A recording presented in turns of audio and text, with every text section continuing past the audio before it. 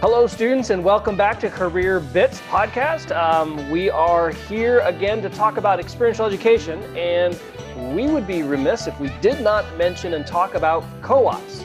So joining us today is Mr. Jim Novak. He's the Assistant Director of Experiential Education in the Career Center. Jim, welcome. Hello, Patrick. Glad to have you here. So Jim, help students understand what the heck is a co-op and how is it different than an internship? A co-op, cooperative education, is really, as the name says, it's a cooperation between the university, the student, and industry who are putting students into full-time, alternating, or perhaps back-to-back semester opportunities to gain career-related experience while they're going to school. So what I'm hearing is one of the biggest differences between an internship and a co-op is that you could be doing something full-time during the fall and spring in some way or another, right? Right.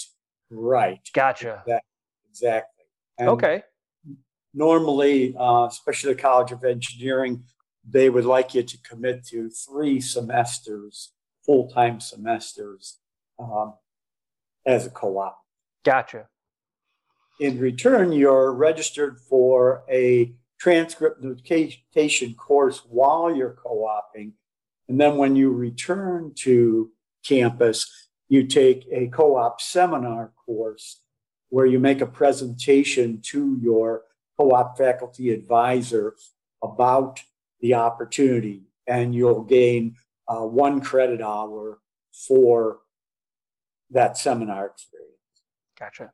And can you give us some examples, I guess, of typical projects that students might see on a co-op if they are an engineering student or maybe even a computer science student? Those seem to be the industries that do this a lot, right? Yes.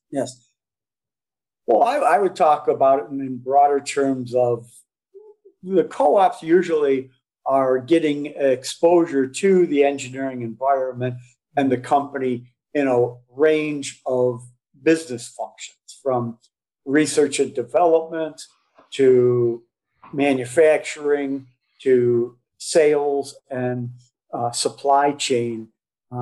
So there could be, in research and development, there's testing, there's building product prototypes, and you're assisting a team, in that.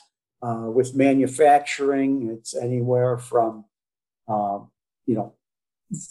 overseeing a line, looking at the production line and seeing, what kind of problems, there might be in the production, the timing of it, just improving the production process in any way. With sales, you'll be maybe doing inside sales, maybe you'll do some kind of just support of the sales group so you can get a sense of what it is. And really, sales in engineering is problem solving. You really should look at it as problem solving.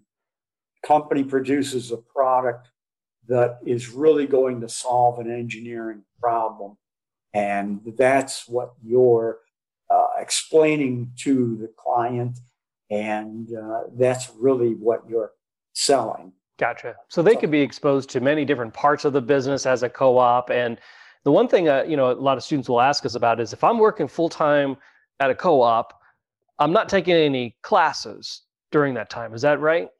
Right. Yes. Normally, but I'm still part of the university? Right.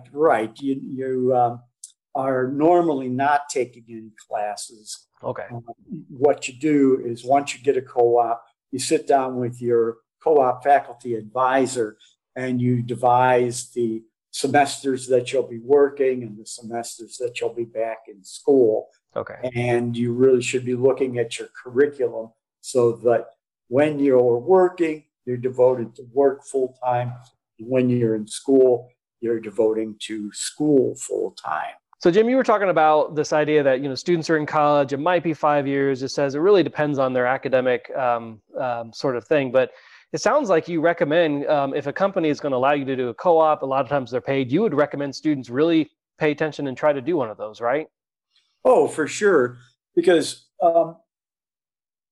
co-ops can start as soon as the first semester after your freshman year.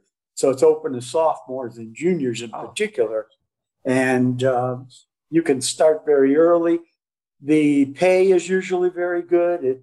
Some of the co-ops are making twice the minimum wage. And again, the employers are not concerned with when you graduate. It's what you graduate with. They want you to have that degree, but the experience is going to be even more important to them.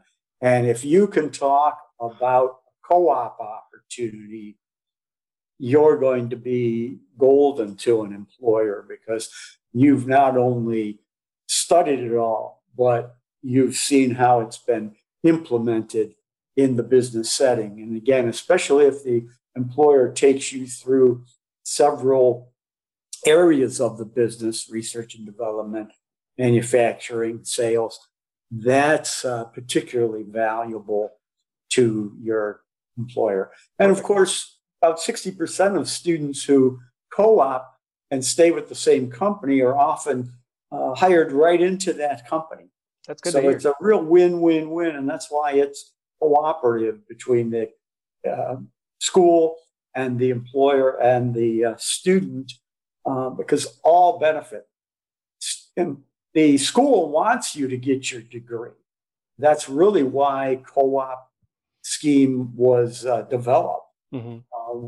The university wants you to get your degree, and so that's why you work with your academic advisor to make sure you're moving along in your coursework.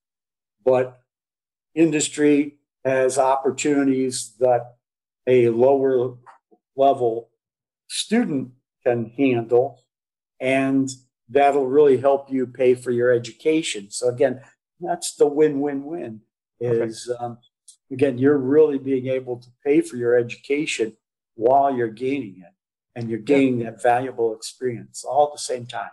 Fantastic. Well, thank you, Jim, for joining us on our Career Bits podcast. Students, we talked a lot about experiential education. It's internships, co-ops, service learning, research, and even study abroad, and many other different ways to get experience on your resume. So stay tuned for more from Career Bits, and thanks for joining us. Thanks a lot, Patrick.